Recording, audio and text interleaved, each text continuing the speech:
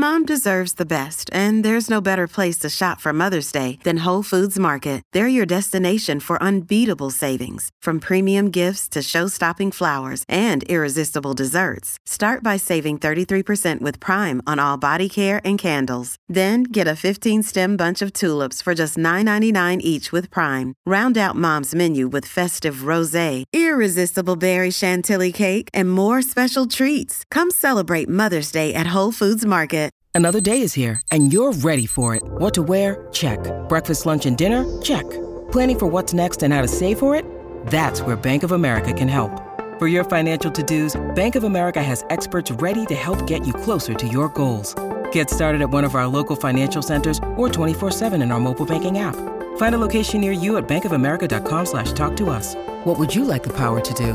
Mobile banking requires downloading the app and is only available for select devices. Message and data rates may apply. Bank of America N.A., member FDIC. Families have a lot going on. Let Ollie help manage the mental load with new cognitive help supplements for everyone 4 and up, like delicious Lolly Focus Pops or Lolly Mellow Pops for kids. And for parents, try 3 new Brainy Chews to help you focus, chill out, or get energized. Find these cognitive health buddies for the whole fam at ollie.com. That's OLLY.com. These statements have not been evaluated by the Food and Drug Administration. This product is not intended to diagnose, treat, cure, or prevent any disease. Searching for just the right job? Whether you're looking for full-time, part-time, or seasonal work, you can get started today. Amazon Jobs offer the whole package with great pay and flexible shifts that allow you to choose when and how much you work. Find a warehouse close to home and discover the role that works for you. To get your application started for an hourly job, go to amazon.com/apply. That's amazon.com/apply. Amazon is proud to be an equal opportunity employer. We're back on Brew with Blue. It is Wednesday. Hope everybody's doing okay. I apologise for there was no video yesterday for the first time in a while. Hannah Farrell was meant to be coming on, but unfortunately she's not very well. So get well soon, Hannah. She's going to come on next week. I'm sure it'll be worth the wait. She's always great company. But I'd like to say join me today on Wednesday is Paul McPartland. Paul, thanks very much for coming on. How are you doing? You okay? Yeah, well, fine, Matt. How about yourself? Not too bad, mate. Not too bad. We were just saying there before we hit record, it's a case of sort of getting used to it all now, sort of getting into daily routines. We've got these videos in the morning, we make tea at lunchtime, so it's ready for the night time. Just try and extend the jobs we've got throughout the day, really. What about yourself? Yeah, I mean, I think everyone's found their own routine at the moment to try and get them through the day. I said, my son's home from university at the moment, so we don't see him till about 2 or 3 in the afternoon. So that gives me and my wife a bit of space of our own in the morning. And then, in terms of getting through the day, I mean, I'm reading lots of football books at the moment, like I'm sure most people are. I've just read Rob Sawyer's book about Roy Vernon, which I really enjoyed. About to start Gavin Buckland's book about Money Can't Buy Me Love. Enjoying the reading at the moment. Catching up with various things on the TV. Actually enjoyed watching the English game on Netflix. I don't know if you caught up with that at all. Still not seen that yet. That's on my list of things to get onto, yeah. But for people who've not heard of it or not seen it, what's it about?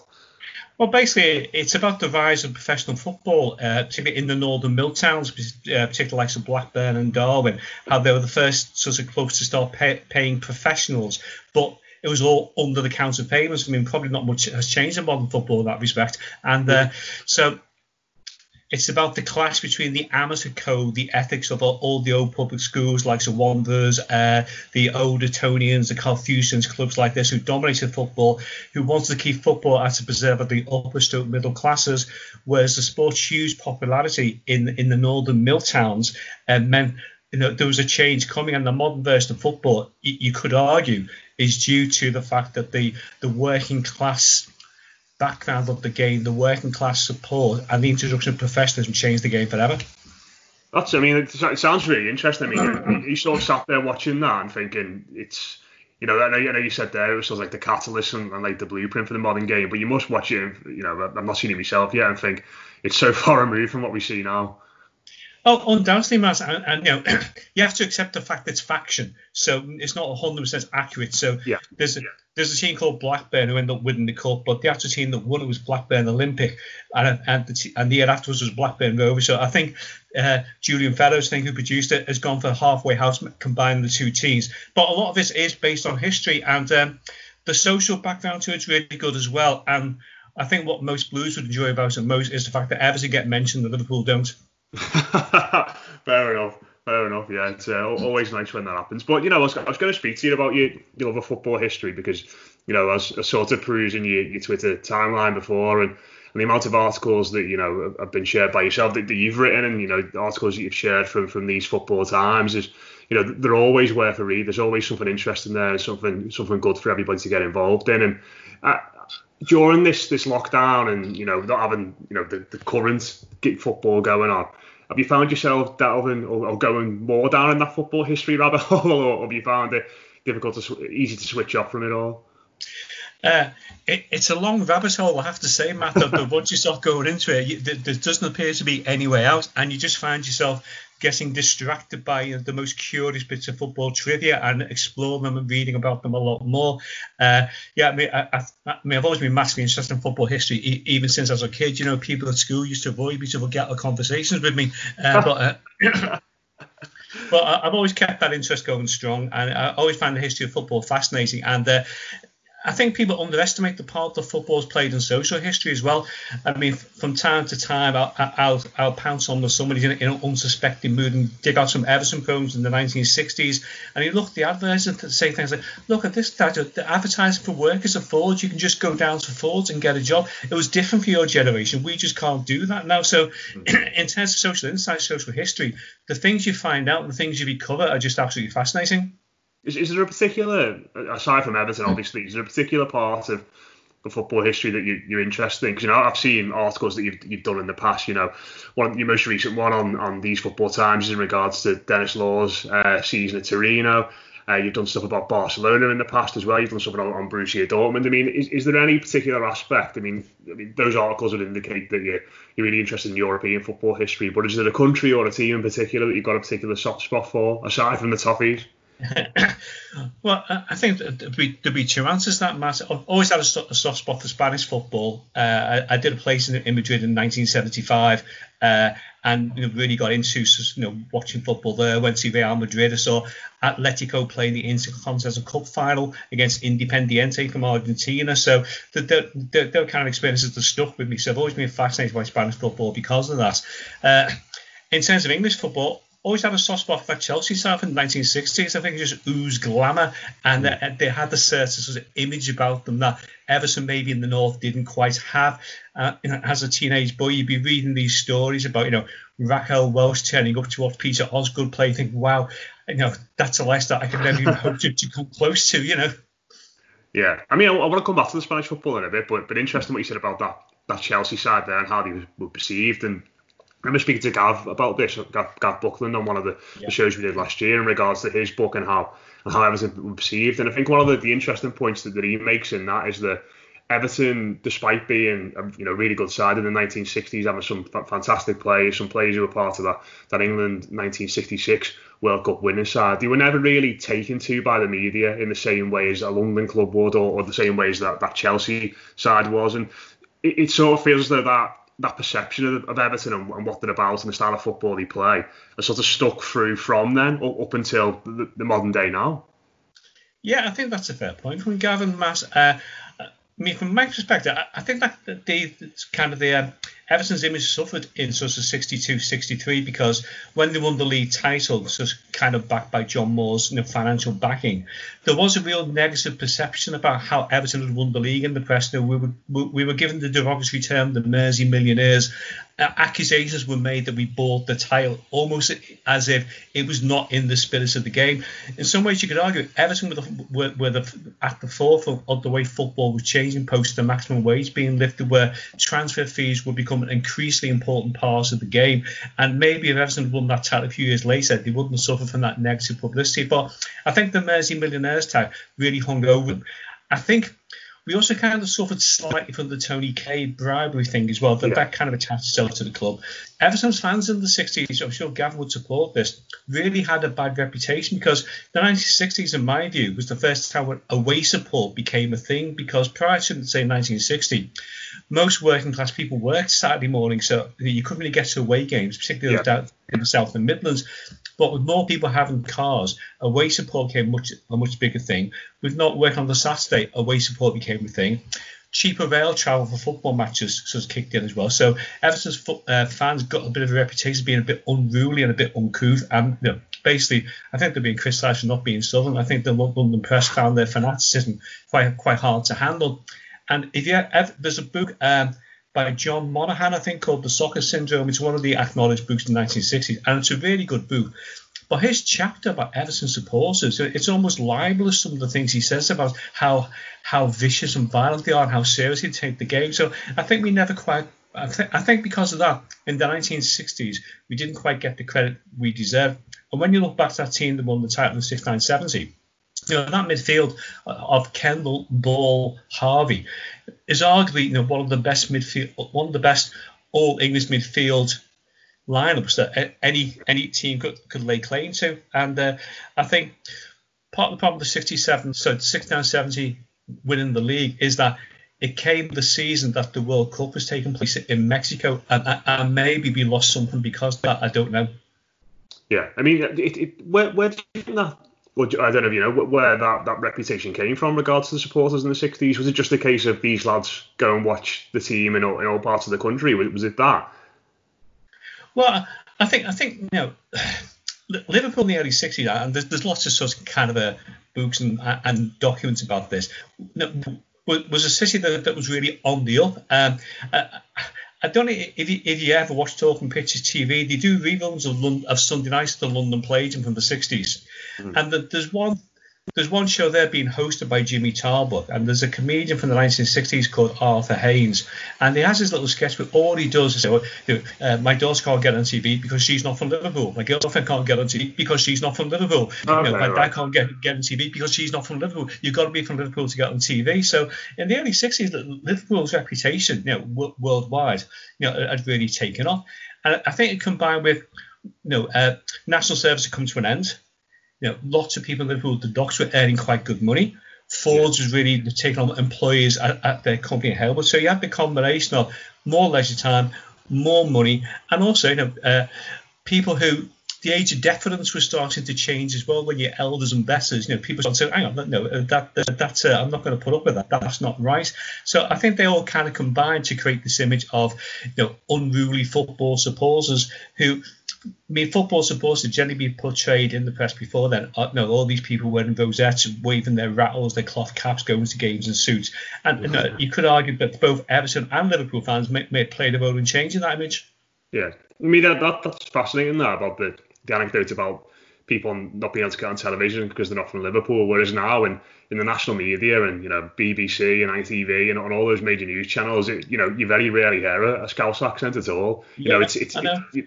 There's no Scouse newsreaders, there's no Scouse people on national radio or anything like that. And even those who are from the area, you sort of get the sense that twang and that that maybe rawness and that edge to the voice is sort of coached out of them all. So it's so strange that used to be the case. Well, it's just because you read stories of, say bands like the Hollies from Manchester in the 1960s, and when they were trying to break through, they would have to put on Scouse accents to try and get gigs at clubs in London. And it's. I always remember one story. Me and a couple of friends went to San Diego in 1979, and you can't forget how the Liverpool accent is viewed outside the country sometimes.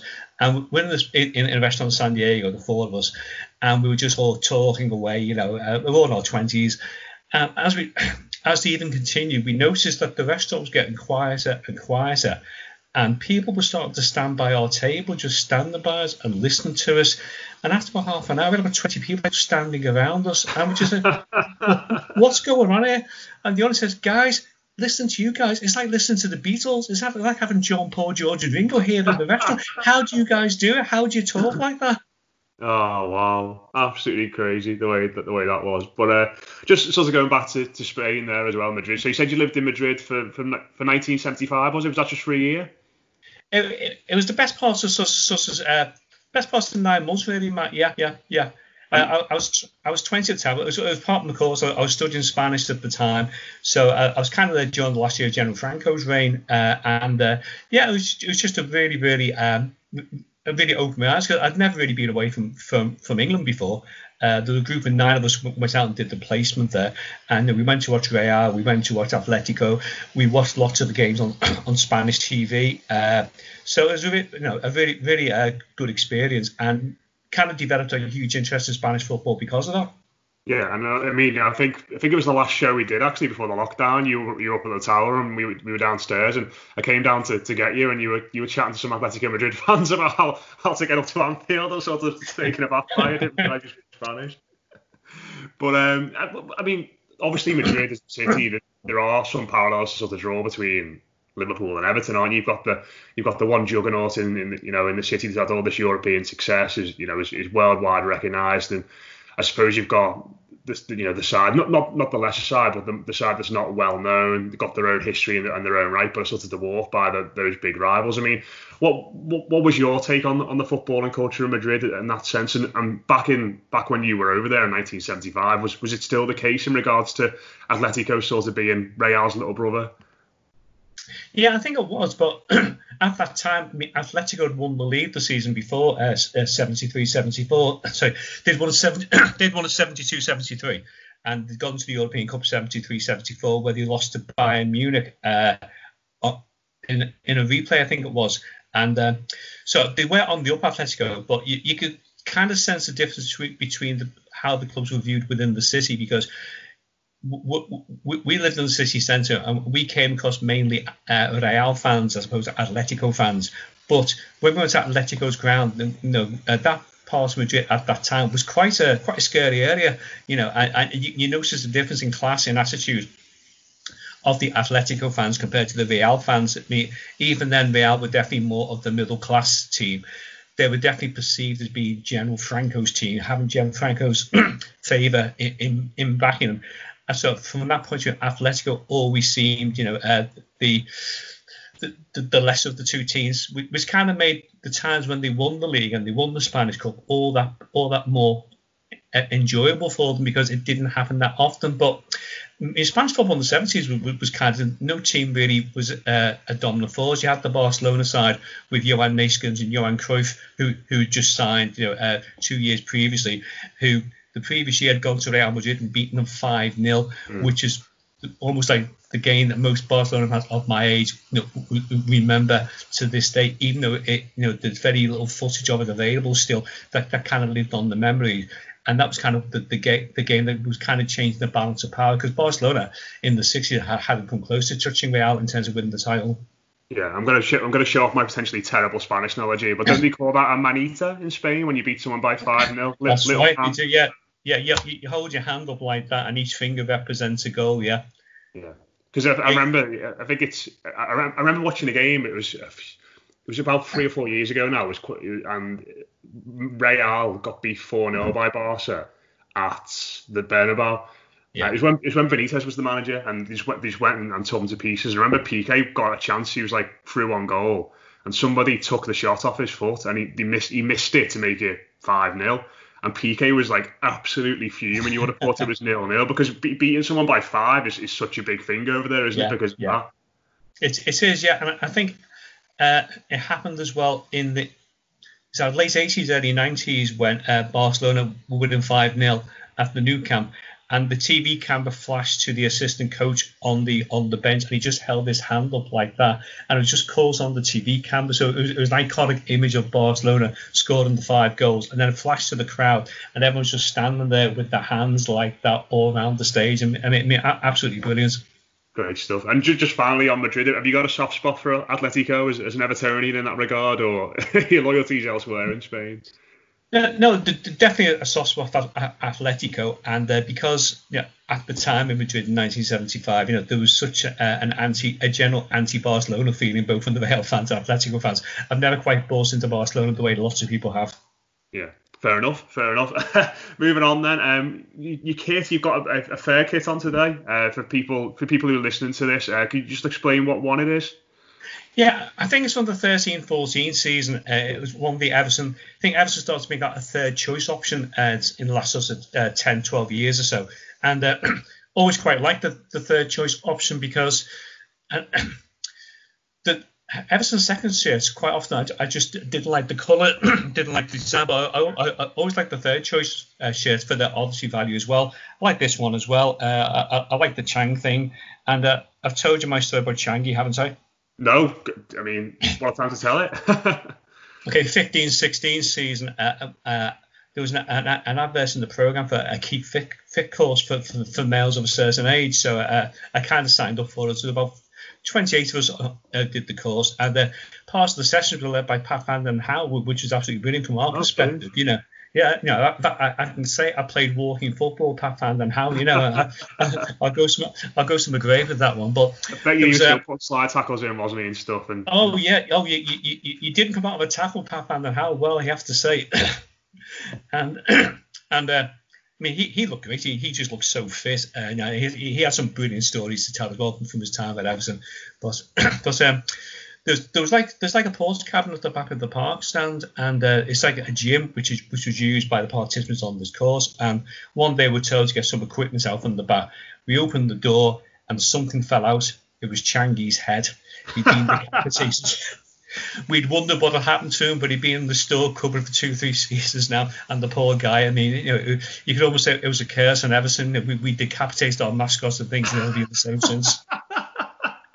That must have been quite a shock when that fell out. My word. Oh, God, it was. I'm not exaggerating. 1 or 2 people were nearly in tears, so that's how much a Changi guy. He was my favourite mascot. Oh, my word.